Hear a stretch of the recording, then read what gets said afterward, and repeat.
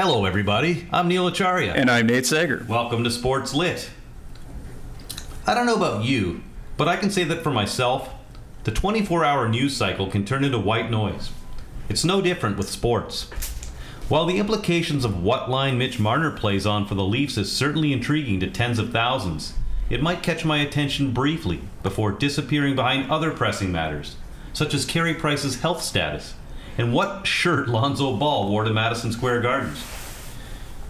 For years, I found myself searching for more. Almost a decade ago or thereabouts, my co-host, Nate Sager, introduced me to the Best of American Sports Writing, an annual anthology that started publication in 1991. Series editor Glenn Stout and subsequent guest editors bring together what, in their estimation, is the very best in narrative nonfiction involving sport, from bullfighting to baseball. There, I found what I was looking for, and what I believe is at the root of a good feature piece and the ESPN 30 for 30 phenomenon. They're popular productions which peel back the layers and go deeper. This fall, award-winning authors Stacey May Fowles and Pasha Mala released the Best Canadian Sports Writing Anthology. Today, myself and Nate will chat with Stacey about her motivations for the project and much more. Nate, what do you think about the book? Well, I just sort of have to start off with, I guess, I had to go break down some of my preconceived notions about what a book would be, because it was kind of like, okay, how Canadian is this going to be? How is it going to differentiate itself from the Best American Sports Writing series? And I was, and I'd heard, mixed things. So there's always a couple people. No one's going to like when they put these things out, no one's going to like every piece. But I really felt like, okay, this is an essential that you should have if you're a fan of sports and a fan of good writing in general, because there were so many times I was surprised by what I really liked. There's a piece in there by Richard Benger about being a cricket fan in Canada. I know nothing about cricket, and yet I was totally enthralled by it, because he described the experience of what it's like when you live in Canada and your favorite sport is one that's not played on ice. Right. So I really did enjoy it. I remember, I'm just coming at it from the perspective of, I was maybe a little dubious of it at first, because I was just kind of like, this has been done. I didn't think we had that much depth in Canada because the population is much. Yeah, we're 30 of American sports writing. The population size. Yeah, we're drawing on 35 million people, and this is obviously an English language publication. So you got to take Quebec and large pockets of Canada get taken out of the mix, but it's not trying to be definitive. It's just saying this is a really good cross section of writing, and to me that's where it worked, was that it had the cross, it had the strength, and it had the depth and the width and the breadth and everything. What I think certainly what struck me is, this is our third episode, and the first two episodes we had books that were hockey books, and you pretty much had to be a hockey fan to appreciate it. And in this book, I think you can see the art in it. Great writing is great writing, whether you're writing about ballet or the rodeo. There's a piece in there about ski ballet, which is something like by Eva Holland, and it's excellent. Yeah, and I just had this vaguest little mental picture of that being a demonstration sport at the 1988 Calgary Olympics, and be like, what the hell is this? And it's the sport that actually had a World Cup circuit and disappeared, and it got basically taken over by snowboarding and moguls and slope style and all that. These pieces, they really force you to, not force you, but they invite you. They invite you to think, and the art behind narrative nonfiction is certainly evident in many of the pieces, and that's what I love about it, and that's what I loved about Best of American Sports Writing. When you first gave it to me, a copy of it, about 10 years ago, it was definitely changed. I certainly found an avenue where I was like, wow, okay, this is more of what I'm interested in. aside from the regular, because I talked about it off the top, the 24-hour news cycle. There's a lot of times where you're going to get stories about the Leafs are perfect with Austin Matthews out of the line. I mean, just stuff like that. Or there's so much. Yeah, there's just insatiable beast the latest to from feed, Robidoux right? Island. And I mean, I'd actually be interested in a piece on the latest from Robidoux Island. I think that actually is kind of intriguing. But you know what I mean. I haven't right? heard that one. Yeah, I know what you mean. It's cursory. It's very It just goes away very quickly. It's surface level, Right. and it's just sort of meant to fill in. It's like this thing they say about television, right? I mean, the fact they take a break every 7 minutes to show commercials, the unstated messages, nothing matters, and here this is showing, as I think Stacey talks about, that people turn to sports because there's an emotional need to connect with something, and a lot of times that just isn't reflected. It's assumed that this is just a very transactional relationship, and for a lot of people it is, right? I mean, and which is totally fine. You've got your fantasy league, you've got your whatnot. There was a time we do those too when the Leafs were making playoff runs, probably 93. I'd say it's after the 93-94 runs, the ones in the late 90s, the conference finals in 99 and 02, where I would. As soon as the game was done, I would go to TSN and I'd want to watch the post clips from start to finish. It's not so much that the case anymore. I mean, I would much rather just hear about the game. Yeah, I think when you get a truly great game, you just, as soon as it's over, you just want to click. I have my memories. Yeah, the Will DeNovi piece. That's the second last one in the book about being a film producer, a Canadian living in the States and getting in love with football. And he mentions the famous Boise State Oklahoma game. I remember shutting that off as soon as Boise State scored the winning 2-point conversion, and I missed the running back proposing to his girlfriend. Yes, well, those are cases sometimes when maybe we should have kept it going, but the bottom line is this. I mean, without rambling any more than we already are, going deeper is fun. And I'm really looking forward to talking to Stacey with you about that kind of area of sport and that area of writing. Yeah, it's like anything. It's about the people, not the event itself, right? And I think there's sometimes a bias that goes the other way in sports coverage, because you always have the columnists. I've covered 35 Super Bowls, and 16 Olympics, and it's like, well, that's great, but that's not what it's really about, right? It's not about that number. Yeah, not always. That's for sure. Narrative nonfiction. Let's talk about it. Coming up on Sports Lit.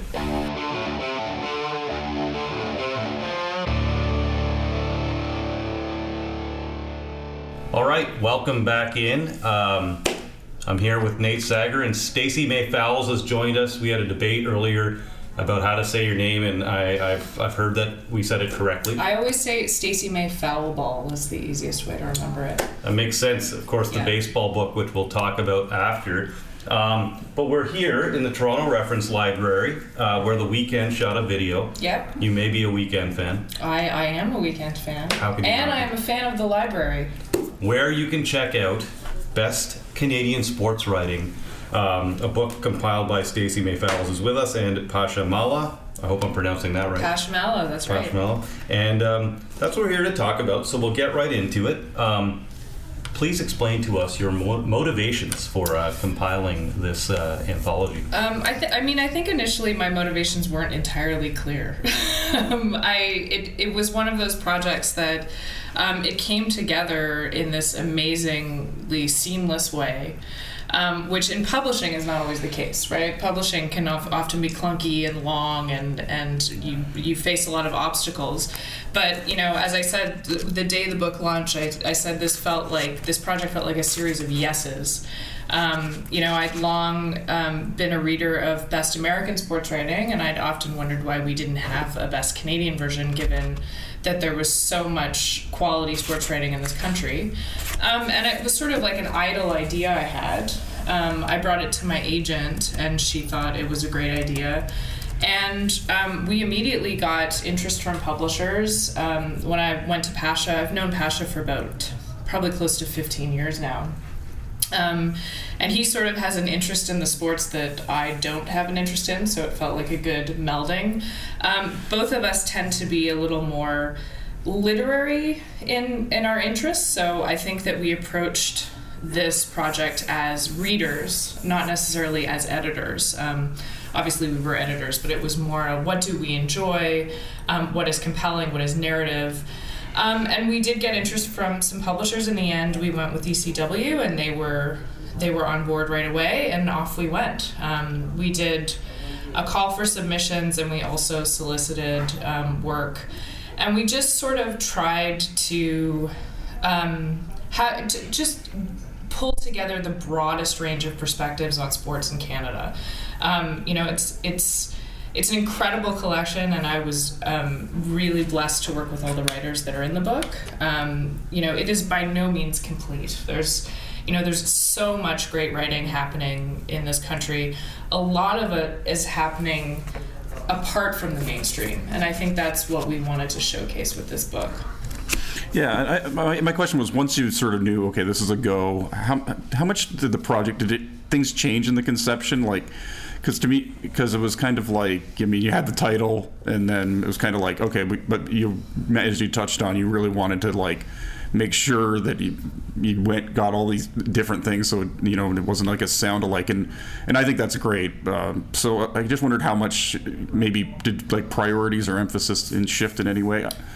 I think from the get-go there was some obvious, there's a piece in the book that Stephen Brunt wrote about Roberto Osuna. And I remember, it's a Sportsnet piece, it's a much more mainstream piece, but it was so compelling, and it was sort of one of the starting points for me. It was like, I want to showcase this kind of narrative storytelling.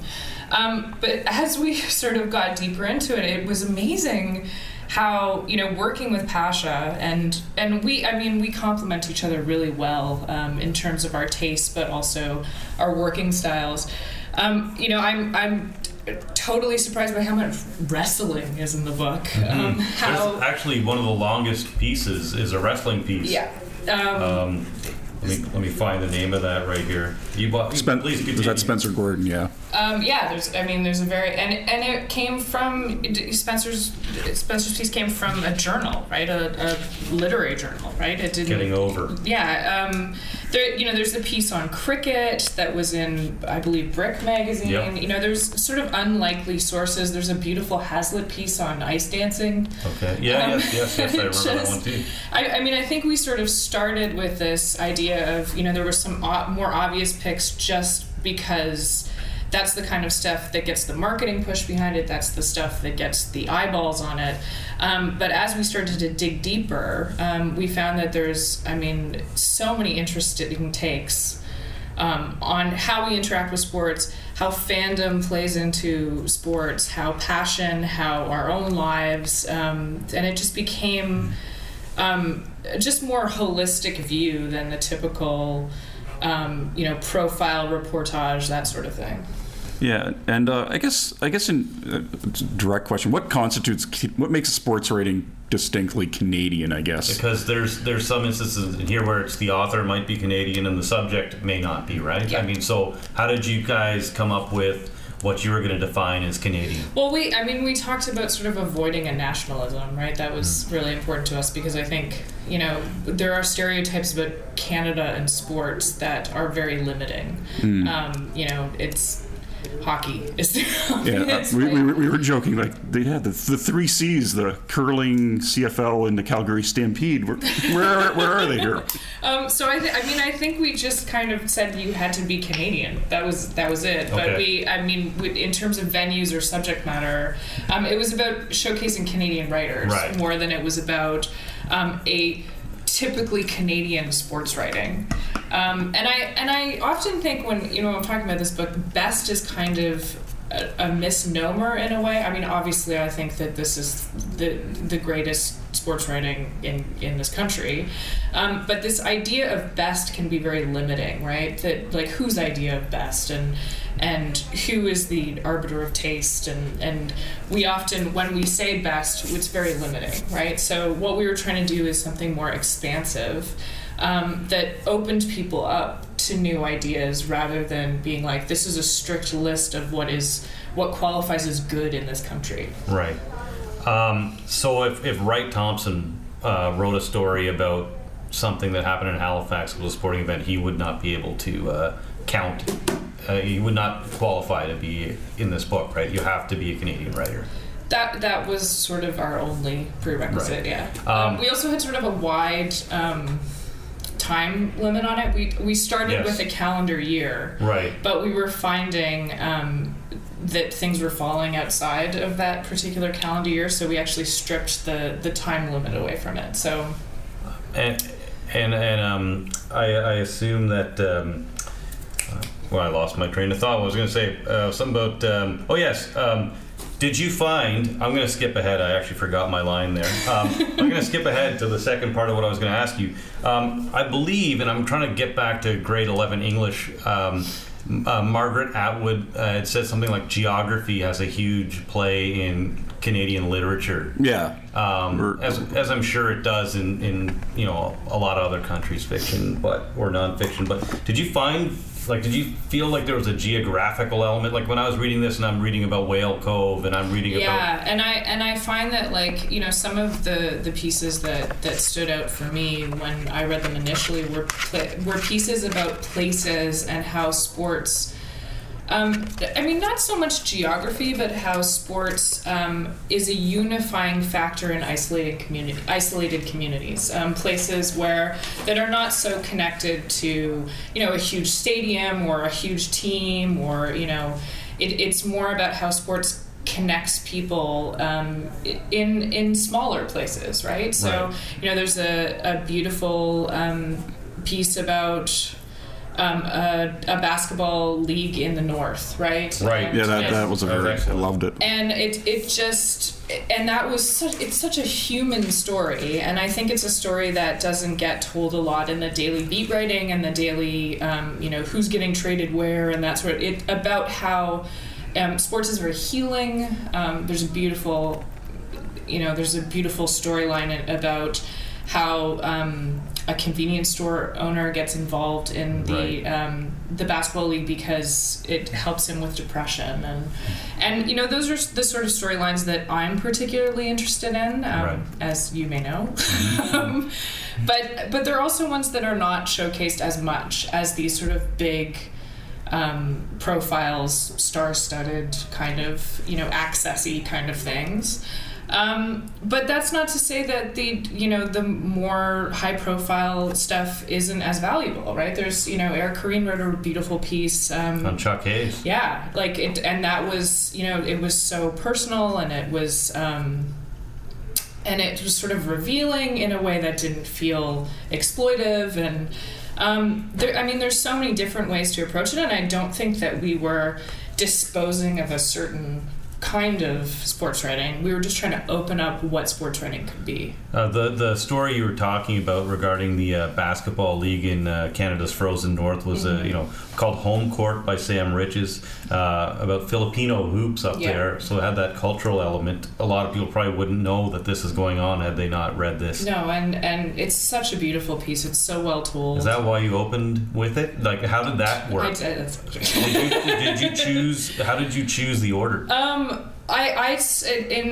It was just really nuts and bolts. Like, I took a first crack at it, and then, it was in an Excel document, and then, and what we tried to do is sort of, instead of doing it in this kind of, well, all of these sports pieces of a certain type are together, or all of these sports pieces of a certain sport were together, we tried to sort of make it ebb and flow a little bit. So, here's hockey, here's football, here's wrestling again. Right. There's so much wrestling. But also the Which approach. surprised you? Because there was opinion pieces, and there's, straight up reporting, and we tried to make it as mixed up as possible. We started on a narrative note and we ended on a narrative note. So, A, were you surprised by how much wrestling was in it? B, in terms of the dates, and that's the question I forgot to ask you before I went into that whole Margaret Atwood geography thing. you kept the dates open. You talked about this initially. It was going to be a year or something. Yeah, like that. It was 2016 was the initial year. And that's obviously because this is the first edition. It has. I mean, I'm assuming. Yeah, I mean, the hope is that we're going to do more. And then will the window then be in that calendar year? It'll be post whatever the last piece Right. So buy it so there can be more. That's my plug. Because I mean, these things are. I mean, the reality in Canada, there's anthologies don't do that well. This is ECW is taking a bit of a risk on this book because it's a new thing. There hasn't been a lot of attempts to collect great sports writing in this country. When you're writing a book proposal, you sort of look and see where it's happened before, and we weren't finding a ton of examples. I think there was one in the 90s, and okay. There was one in the 2000s, I think, called The Way It Looks From Here, but it was very much newspaper oriented and. And I mean, there was some talk early on in the process, like, let's make this a Canada 150 thing, and we were kind of resistant to that. Thank you for not doing that. But I think what we want to do is do it every year, and it's not necessarily a project that's about. It's a project that's about showcasing the amazing things that are happening in this country. It's not so much this, as I said before, this limiting kind of list that happens annually where it's like, well, this is the best of the best, and which I think is what kind of happens with these things is, there's an exclusionary list that gets produced, and but if you look at the book, you'll be amazed at the range of stuff and the range of perspectives. And Pash has said this great thing, and I'm paraphrasing him, but he said some of the most compelling pieces in the book were about sports I don't care about, because writers have this ability to sort of introduce you to, like there's a street racing piece, and Morgan Campbell, and Toronto Star. And I would have previously said I didn't care about street racing, but he'd done this amazing piece that sort of revealed this underground street racing. In Toronto, and I was just totally enthralled by it, and I think Pash is absolutely right. It's, people often say, I'm not interested in X sport, so I'm not going to read that, whereas this book sort of like explodes that notion. Right. And I mean, that's real, the art behind it, right? They can make you care about something you wouldn't otherwise really care about, right? It feels so good to freely brag about a book, because I didn't write the actual pieces of it. I'm like, it's so good, you should buy it right now. Well, sometimes it's easier to... Well, I was kind of interested, like, what was the process like in just getting down to, I think, the 38 selections? I just when I was thinking of, like, the two of you working together, and I was like, this must be like when life partners are trying to decide what to name their child or something. Like, I mean, I think in any circumstance where you sort of take on a partner on a project, it can be a bit scary because Sports Lit with Nate Sager and Neil Acharya. Who knows? Sorry, right? Continue. And I mean, I've known Pasha long enough to know that I like him, but I've never really had. It's interesting because we met because we worked together at a literary journal many years ago, now defunct literary journal. So that's how we actually initially met. You can say the name. Descant was the name of the literary journal, and we've since gone on to publish books, and he is incredibly successful in his literary career, and so it was sort of nice to reunite with him on a project. But you don't know how it's gonna be. Like it is like a date, right? And it actually amazed me how easy it was, because we sort of fit together, like puzzle pieces in terms of what we were interested in, and there were some pieces that I may not have picked, and pieces that he may not have picked, but in the end. When we had a final conversation about the contents of the book, it was sort of this, we had been able to show each other the value of set pieces, and the book was so much better for his work on it, absolutely. Is part of the sales pitch for this book that, you could we talked about you might not be interested in a particular sport, but you could find this story captivating. So does this go beyond a sports audience too, in terms of sales and who this could reach and who would be interested? I think so, and I say that as a person that felt really excluded from sports fandom and sports culture for a really long time, which I read about in my other book. Oh, is that this book that just happens to be here called Baseball Life Advice? That book, yeah. And I think that part of the reason for doing this project at Best Canadian Sports Writing is to invite people into sports culture in a way that.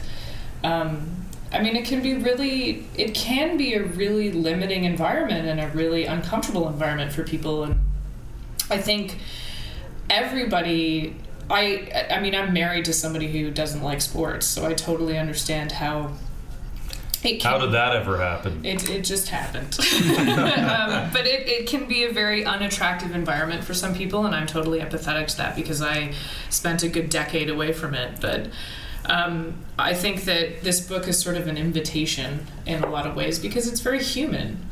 I think somebody said there's a quote from a review about how it's a very human book. It's a book about being alive or something. I'm paraphrasing completely, but it's definitely not about stats and scores. It's Sure. about the human experience of sports. Off the top, Nate, we talked about the best of American sports writing, and you talked about kind of building upon that for this. So, explain the influence of BASW on this. Well, it's been around for a long time. I can't quote you how many years, but it's 1991. Yeah, that first Thank one was you. 1991. Thank yeah. you. Me and Nate are both. Actually, Nate put me on to Best of American Sports Writing about 10 years ago. Bought me a book, and I was like, "This is what I've been waiting for." It's the kind of thing like I've bought my dad for Christmas. It's a very sort of it's a annual tradition. Yes. And so obviously the influence was there immediately. And the question, like, why don't we have one of these? Right. It makes no sense. And also, like, the sports community in the U.S. and the American version is open to Canadian writers, Yes. which is an interesting. One part of us this. here may have submitted something in the recent. Two of us might have. Two of us. Nate, are you in this group too? Have you submitted anything to? I don't like to. I didn't Just wanna- saying. Yeah, I think it was the 2005 book. I was like a notable. There you go. Page 322 with my name misspelled, but it's quite a prestigious thing, right? And the writing community, every year it comes out, and everybody tweets that they're in it or who's in it. But it has, and I don't want to get too into this aspect of things, but it has had its criticisms, right? Because it has a tendency to be very one note in terms of who it includes, and that's a reflection of sports writing in general in North America. That it's it is the domain of white straight men. That's kind of there's a bit of a chicken and egg thing happening there, like what gets published, what gets included. So I think Pasha and I felt like it was really important to think about that going into this book. Well, that's one of the major ways I saw it deviate, obviously. And I mean, if you look at the submission guide, and I'm going to read it, not guide, but I guess the on the website explains right from the outset.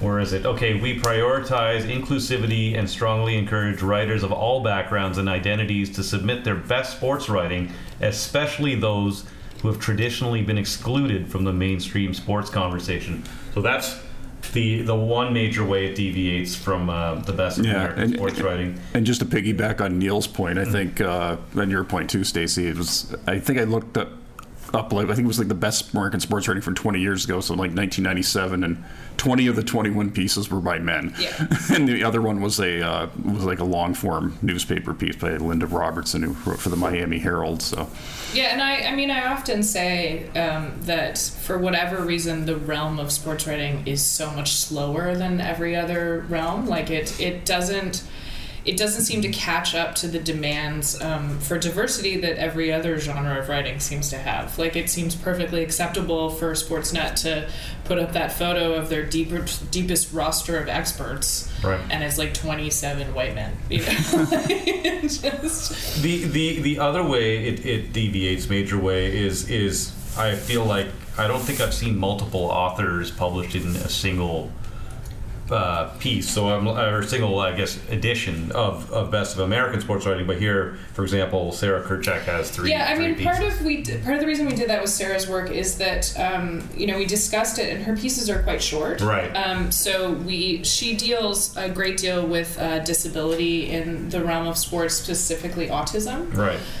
So we felt it was important. Her writing for Vice was, she would write these shorter, well-argued pieces, and we thought, well, why don't we do a suite of her work? So that's part of the reason why we did that, just to be able to, because we had sort of an idea of word count, and we really wanted to showcase the range of work that she was doing. So, and her work just kind of blew me away in terms of, I mean, she has these incredibly well-reasoned, thoughtful arguments, and she's she can convey them in such a short space. Mm-hmm.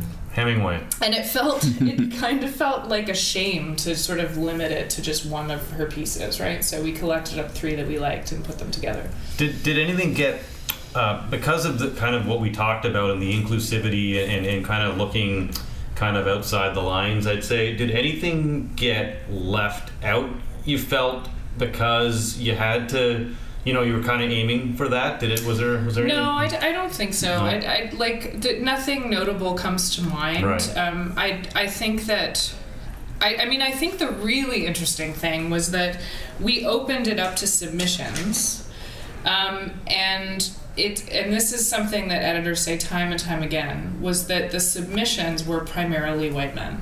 Okay.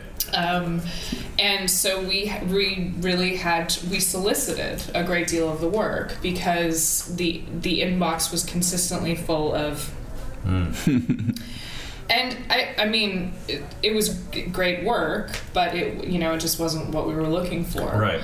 And I mean, people often say this in publishing, that like the degree of confidence that goes into like a white man submitting his work and the reluctance of other people to submit their work, it was, it's a thing that people say time and time again, that, please send your work. Mm-hmm. Because in the end, like, a great deal of this book has been solicited, and we, when we found Sarah's work, for example, it was like, oh, this is so amazing, but she didn't send it to us. Right. We found it, right? So yeah. If you were percentage-wise, if you were ballparking, like, what percentage of the pieces in the book were solicited? I would say it was over 50%. Wow. Definitely. Yeah. But I mean, that's normal. Okay. I think that, like, busy freelance writers are busy freelance writers, so they're trying to make a living rather than submitting work, right? And it was the first year, so it wasn't that high profile, and but yeah, I mean, it was an interesting process in terms of seeing what came in the inbox and what we had to solicit. So did those 2 caveats we talked about in terms of like the inclusivity and then the multiple entries, did that also help separate this in a way from Best of American Sports Writing, in the sense that we would have something just that's different? Like, it's not just the Canadian version. I mean, or maybe you've answered that already. There's something in the introduction where Pasha talks about, like, how it's important not to sort of little brother ourselves and be like, well, how do we compare to the American version? So I'm going to stop you right there. Am I comparing us to? Okay, all right, fair enough. Nate, question 4. No, question 4. Question 4. Yeah, we had numbered questions. Am I rambling? No, we did kind of talk about that, and we have. I think we're actually on 6. I guess. 6? We're on 6. Hold on. Oh no, hold on. I'm gonna go here. We're going to question 5 now. Okay, so we tend to get all over the place, so we have to organize ourselves. I love it. Yeah, there was a lot of rambling last time, so we said we had our powwow today. We were in the war room. We typed everything out on Google Docs. So, we talked about specific pieces, and the ones that jumped out to me were Home Court, which we talked about the Filipino Basketball League in the Yukon. I can't shut up about that piece. I just love it Well, so much. started the anthology, as we said. Dan Robson's piece, The Boys from Whale Cove. Yeah, it's beautiful. A hockey team from the northwest coast of Hudson Bay, and how they go to the big city and experience life, and that was also a great one. Two-part question. Nate loves two-part questions. We already talked about that today, which usually means the person's going to answer the first part and then forget your second question. You have to ask it again. Yeah. But what were some of your favorites? Can you pick one? Is this hard? It's like picking one of your children, like picking a favorite finger? It's interesting because you're sort of wearing two hats, right? You are a human, you are a reader, you are a fan of sports, and then also you're an editor creating a book, right? So there's two different perspectives. Like emotionally, I was a big fan of Shannon Proudfoot's piece, long-time listener, first-time caller. Oh, that was great. Yeah. And I think that's because I listen to a lot of baseball talk radio. Oh yeah. I don't Mike know Wilner. why. I listen to a lot of Mike Wilner, and I don't actually know why I do that. People say it's bad for me. By the way, are the Blue Jays going to trade their first-round pick for a left-handed specialist? I think they should. I see that when she walked in, like she's like our insider, isn't she? I'm imitating like the Somebody's typical gonna skip Jays this talk direct caller. point in the podcast to find out the answer. So now that you've said it, Stacey. I'm going to ignore that. Okay. Exactly. I hope so. I'm glad you did. I mean, for me, that piece was sort of it was like an insightful look into something that it dominates the sports conversation, but we don't talk about. Like, just the weirdness of talk radio and call-in and this idea that there are people who, like, sit there and wait till the end of a game that has demoralized them and then call in, and it's a form of therapy for people. It was just a fascinating piece. Didn't they say, and the one of the key points in that is like having a winning team makes for bad talk radio, right? If you're a bad team, the callers that lose their nerve too. Like, and there's a caller that developed his own personality, or some kind of, he was known to call in, like Vito from Woodbridge, but he was in Edmonton. I forget what his name was, but that was a great piece. So, what's the tie that binds these great pieces of narrative nonfiction? I guess is the right word, right, Nate? Narrative nonfiction, or. What's the tie that binds? Just that they're good. Like, and that's such a weird word, because what does that mean, right? What is the criteria for good? What is the criteria for goodness? Now we're sort of. Does it make you feel a certain way? Now we're in a moral philosophy class. I feel like it was just things that were moving and well crafted, and it shifted from, like, you'll notice if you read the book that the styles are very diverse. There's pieces that are, straight up opinion pieces, and then Catherine Laidlaw's piece about the mountain climber. It is classic, beautiful literary magazine writing. It's just so. I think it's sort of award-winning magazine writing, and then there's a piece about how the Knicks are like the surface of the sun. Yeah, so, that was interesting. It is very much.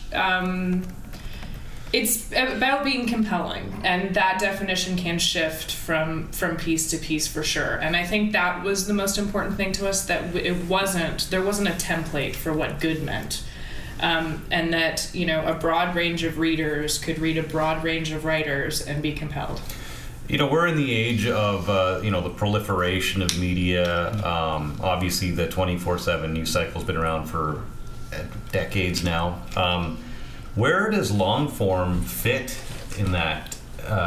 In that whole spectrum. I mean, to me, and I mean, we're not really here to hear what I think. We're here to hear what you think, but. I mean, I feel like there's like when you see something like 30 for 30 and some of these great feature video pieces, I mean, the roots, for example, Christina Rutherford's piece on Harrison Brown is in here, which I think started that whole conversation, and people started finding out more about it through features. Where is long form, and is it the root of some of these great pieces we see in terms of visual pieces as well? I think there's sort of this myth. I mean, I have a background in in magazine circulation and publishing marketing, which is an interesting sort of curse because I can see what publications are doing and I can get upset by it, this like pivot to video stuff and how everything is like hot takes and clickbait and this idea that we're going to build a publication around what people will there was a piece going around yesterday about a pitcher with an injury, and the headline was so not reflective of the actual story. Like he was okay. Probably. Yeah, exactly. And I think that there is this hunger now to sort of step away from this, social media churn of 500 word pieces or 600 word pieces. Right. And have a luxurious, insightful, thoughtful, beautiful read. Yes. Whether or not that will survive, that it's hard to say. But I think humans are hungering for it. Does clickbait and all this crap that's out there really, though, almost feed this? Because it's like there's a greater need now than ever to actually have some substance, maybe not a greater need more than ever, but there's certainly, when you're seeing some of the clickbait crap, at least I go, wow, I'd really love to like go deeper. Well, I think there's a greater emotional need. Whether or not there's a greater need that will be paid for is the issue, right? Sure. So, I think that's the thing that we're facing. Readers no longer believe they have to pay for writing, right, which is a huge problem, which is started years and years ago. It's not a new phenomenon that readers believe this. As soon as you start getting like $9.99 magazine subscriptions, that's when it was over, because that doesn't pay for great writing, right? Advertisers pay for the writing, which is, don't even get me started on this. So maybe Google and Facebook will start a nice long form magazine. That's scary. It's a scary idea. But I think there is a really nice opportunity to celebrate this kind of writing, and I think that's what we wanted to do. We wanted to say, there is an opportunity. There is a lot of work online that is beautiful and thoughtful and well crafted, and the internet has actually had a very opening up effect. It's less gatekeepy. It's less limiting. It's not the networks. It's not always Sportsnet all the time. Right. Not that there's anything wrong with Sportsnet, but there are some things wrong with Sportsnet, but a lot of great writing comes out of Sportsnet. But it's not the only thing, right? So is that because they have the magazine? And TSN doesn't have a magazine. Sportsnet no longer has the magazine. But is it because they had the magazine that maybe there was some? Do you feel like the quality of writing? Is there a discernible quality? I would argue that yes, the magazine did have a lot to do with their investment in great long form sports writing. Right. Absolutely, and that has carried over online for sure. But I think it's important that, like Sportsnet, like any publication, has a mission, and I think that it's important to keep other publications with other missions alive. Well said, Nate. Yeah, just to expand on what you said about filling that emotional need, because I was sort of, while preparing for this, I sort of asked one of my colleagues at work about baseball life advice, and she just lit up. Oh. She was just like, "Oh my goodness, this book made me a baseball fan." It was nice. It was so, she's like, I didn't understand anything about the sport until someone sort of came along and started to add some depth and breadth to who these people are, without I guess talking down to them, or without doing what most baseball broadcasts do, which is hit you over the head with 10 pounds of cherry pick statistics, right? Yeah. I don't know where I was going, but I guess I sort of did want to sort of pivot into something because one of your go ahead. Yeah, I think this is where we're going to talk about your background too, because we haven't really talked about that's where I was going, where you where you started and what you're all about. We focused on the book, but please tell us about yourself. Oh yeah, no. It's interesting to this whole idea that I'm the editor of Best Canadian Sports Writing, because I think that both Pasha and myself not to diminish Pasha's achievements, because he's incredible. But I think we both came at this project as people who love great writing and love sports. Like, we're not in any way people who are experts, right? We're people that want to celebrate great sports writing, and part of the reason for that is that we love it, right? So this book came from a place of love, and I'm an incredibly passionate sports fan, primarily an incredibly passionate baseball fan. I would say like 98% baseball fan. Are you gonna read something? Well, I mean, you're also an award-winning novelist, journalist, and essayist. Written about sports for the Globe and Mail, the Walrus, Torontoist, and the National Post, Deadspin, Hazlitt, Vice Sports, and a book. So, I mean, I thought you were going to tell us a little bit about that, too. Don't be modest. Remember, Nate tried false modesty earlier. We want some, now we got some real modesty. Please. But I've always sort of, in my sports writing, which I was primarily an arts and culture writer, in terms of my journalism and my essays, and I moved into sports writing in 2011, 2012, around that time.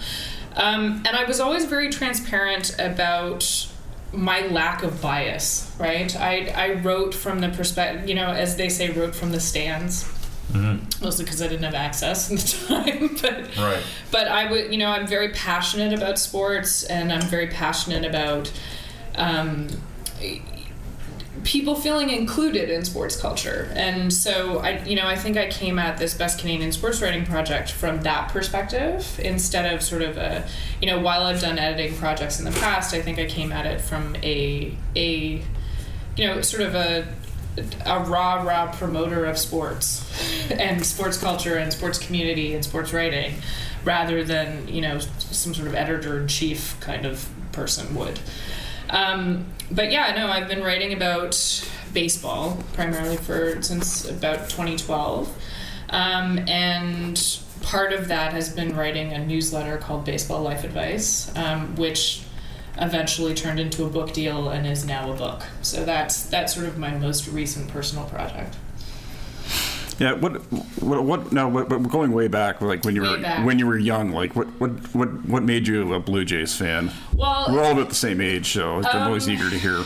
Yeah. So my baseball story is that my dad took me to games. My dad is a British immigrant.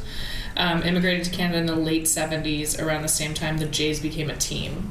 And he actually played basketball in England, and was, a soccer fan, a football fan. And who did he support? Liverpool. Neil is a Liverpool fan, so. So he moved to Canada with my mother, and baseball was introduced to Toronto and subsequently Canada. And he thought, well, I'll go to baseball games to acclimatize myself to North American culture. Not long after I was born, so I went to baseball games with my dad, which is sort of, very cliche, predictable baseball indoctrination story. So I was sort of in my formative years when the Jays won the World Series. I was, 13, 14 years old. Grew up, went to university, sports became not cool, that thing that happens where you're like, sports aren't cool, I'm into art now. And then around 2011, I was actually diagnosed with depression, and watching the postseason. And I, as the story goes, I found that I really loved, it was actually Justin Verlander. Yeah, was that the Tigers-Cardinals World Series? No, it wasn't the World Series. He was pitching in the postseason. Okay. But that was his Cy Young year. And the year he threw a no-hitter against the Jays. Yeah. And I was such a nerd for knowing that. I just love this thing. And I don't know if either of you have ever been depressed, but when you're depressed, you don't love anything. So this, moment of loving baseball just was sort of transformative for me. So ever since then, I've been writing about how the game has sort of healing properties for people. And the process of writing this book has been amazing in the sense that people have so many of their own stories to tell. They email me, they talk to me at events, and they say, baseball got me through my divorce, it got me through loss, it got me through grief.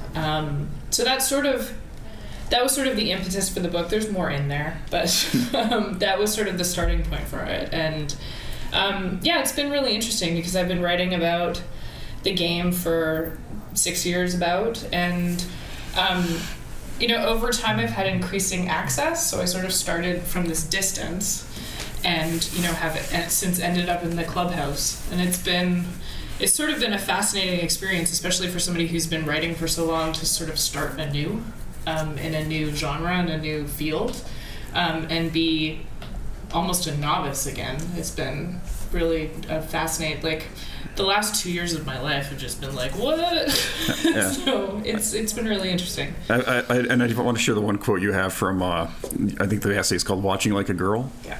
And it's like, when it is so difficult for them to participate, when they have to work so much harder to be included, why would anyone doubt how much they love it? And I was like, that's perfect. And it made me sort of think about, I've probably been like that with, people who don't know as much about a sport as I do. Like, yeah. So you made me think, man, I can really be a jerk. It's but I will say it's not a gendered thing. It's just me having know-it-all tendencies. But it's kind of funny. I think my sister and I went to a Jays game maybe 7 or 8 years ago, and my sister's husband is Palestinian. Grew up in Jordan and came to Canada in his 20s, and I was trying to explain like basic baseball concepts, but I just kept like overshooting, and finally my sister Trina just had to step in. She's like, okay, this is what happens, and like she explained. And by the end, like she was explaining things to Amr better than I ever could. But I just love what you say that, because it's like, I think that really does that really sort of hit on what you're talking about with sports should be inclusive? Yeah, and I mean, it's the process of promoting Baseball Life Advice has actually been really interesting because, and I haven't talked about it a great deal. But there's been a sort of certain degree of antagonism in the process of promoting the book, where I've actually had moments where I've realized that like somebody is challenging me in the context of doing media, or that like I've literally written a book about baseball and I'm still getting that kind of, I had somebody interviewing me and they were like, well, is there really sexism? And I was like, I can't even believe this is happening. Like it's and looking back over the last 8 months, there was certainly... This was before Weinstein? Yes, this was before. But it's just really interesting that this sort of like low-grade antagonism exists, even in the context of writing a book about sexism in sports and being interviewed in a like media context and having somebody be like, are you sure? You spent all this time writing this book, and are you sure? Like, yes, I'm sure. I was asked a question about my opinion on pitchers, and I shared it, and it was an opinion, and it was like, no, I don't think that's, and it's just it's sort of this bizarre, I don't know, like even in you can spend all this time writing this book and have the credentials to talk about a game, and still you will be challenged on your opinions on it. So what are you going to do? Yeah, that does really seem unfair, because you, like I say, put in the miles. And it really, it really is just how sports is weirdly, people like to fight and sort of like, banter sort of turns into this like ceaseless argument, right? Which is very different than a lot of other realms I've existed in. I'm actually surprised, and there's a piece in the book as well about how abusive sports culture can be, and I think I wrongly assumed that it would be fun. Just kind of is it becoming more fun or less fun? It's the same amount of fun, right. But it is, people can be oddly abusive about your opinions on a player or a team, or it's very bizarre to me. Over what is a game, like literally a game, right? Yeah. And where do people who want to sort of be advocates, what do they need to do to keep pushing forward on that? Because we're definitely at a point in the culture where you can't just stick to sports anymore, but there's I want to loop back to best Canadian sports writing on that. I think that it's it's time now to sort of step away from your regular, I'm just going to read the same mainstream content every day. Like, to seek out other voices and other opinions is really important. There's been this great proliferation of podcasts by women, women of color, the people who normally don't have a place in the conversation are creating their own spaces. And I think that, the mainstream sports consumer should be seeking those perspectives out and consuming that media. And you mentioned, of course, sports talk radio. Like, I'm trying to rack my brain. Is there even, like, on the two stations in Toronto, do either of them have like a regular woman host? I think doesn't Sherry Ford host? Does Sherry Ford host on TSN? I'll have to double check that. But is there a show with like two women hosting? I feel like that's like something that's really lagged behind. See, and most of my perspective in the media is baseball. So, Hazel May is basically one of the only women I know who's a sports personality, a baseball personality. There is a Laura Armstrong's at the Star. She's doing beat stuff at the Star, which is great. The Athletic has made some headway in that regard, have they not? I'm their only woman baseball writer. Baseball. I was thinking of Sanaya does hockey. Yes, and there are some women who work there as well, but it's still very overwhelmingly male. So a lot more can be changed. Yes. I try every time I talk to people. I try to be as optimistic as possible. But yes, a lot can change. Do you think it will? I mean, things have changed in the past 5 years that I've been working in sports. So yes, I do think things can change. We saw the Greg Zahn thing that happened recently, that we're having conversations about the environment in sports media. So yeah. Just to switch gears a little. Yeah, we feel like we took it down a dark road. So in terms of and I always feel like whenever we have these conversations, it's like, let's fix it now, and that's, let's just have a conversation. And realistically, that doesn't happen. But it's a kind of a day by day thing, right? Yeah. Just question your own thinking, like question your own assumptions, I guess. Yeah, and I think people do that. They have been doing that. Upcoming projects. First of all, is there a book tour involved with this, or is it probably not? I'm assuming with so many different authors, and how's that working? And what have you got coming up? What are you working on? Well, I don't know if you've noticed, but I'm 8 months pregnant. I didn't even notice that. You did tell me that on the way in. I had no idea. So no, there's nothing this is literally one of the last things I'm gonna do before I have a child, because I made a human. So I'm just gonna. And I actually find it really funny when people have been asking me that, and I'm like, you can't even, in this environment, you can't even make a baby and have that be an excuse to take time off. So cross that question off. I do have a sort of related question. What do you think of people who name children after an athlete? Oh, okay. So that's a funny thing, because there were baby names on the table that were athlete-related baby names, and my partner was like, no, that's not happening. And I even tried to sneak some in. What about a middle name? No, it's a big, and I think that's so fair. Tell me, what'd you try and sneak in, Joe Carter? No, I can't, because if I do that, then you'll give it away. Yeah, so I just. But this podcast is not being released. Well, for another week, so. Well, I'm not gonna have. Hopefully, not gonna have maybe in another week. So.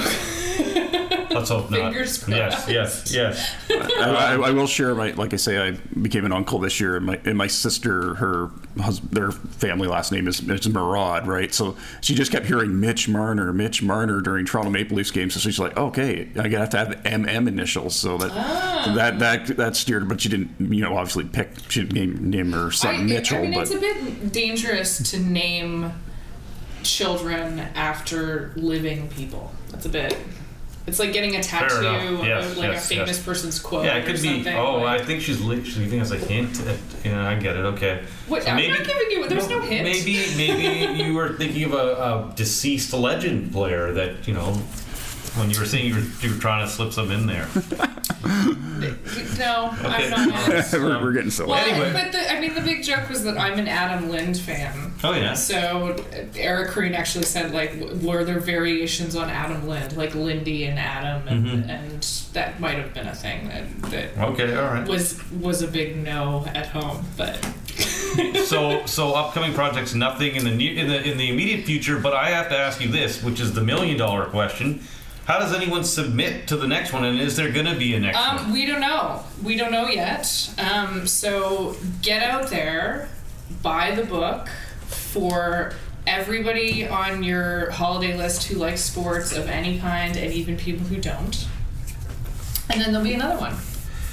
Well, I'm going to say, unless Nate has anything to add, I want to say that this week I wanted to start giving hospitality gifts to our guests. Oh, wow. And in this case, I wanted to invite you to a Blue Jay game with me and Nate at some point in the future. Would you be willing to come out I would and love watch some that. baseball with us? I've actually always wanted to do a podcast from a baseball game, so that is a very fun thing that We do have could a be done. green screen here, but I don't. It wouldn't really. project We could it. project being at the Sky Dome, or it might be called the Sky Dome. And Rogers might sell the team. Who knows? Yeah. I said Sky Dome. Anyway, I'm sticking with it. Nate, anything you want to add? And if not, is there anything you want to add, Stacey, before we kind of part ways here? I have such a fondness for the people involved in Best Canadian Sports Writing, the writers. Like, I'm so lucky to be involved in the project and work with such a great roster of writers, and to work with Pashamala has been incredible, and you should really buy it, and I can say that because all I wrote was the introduction.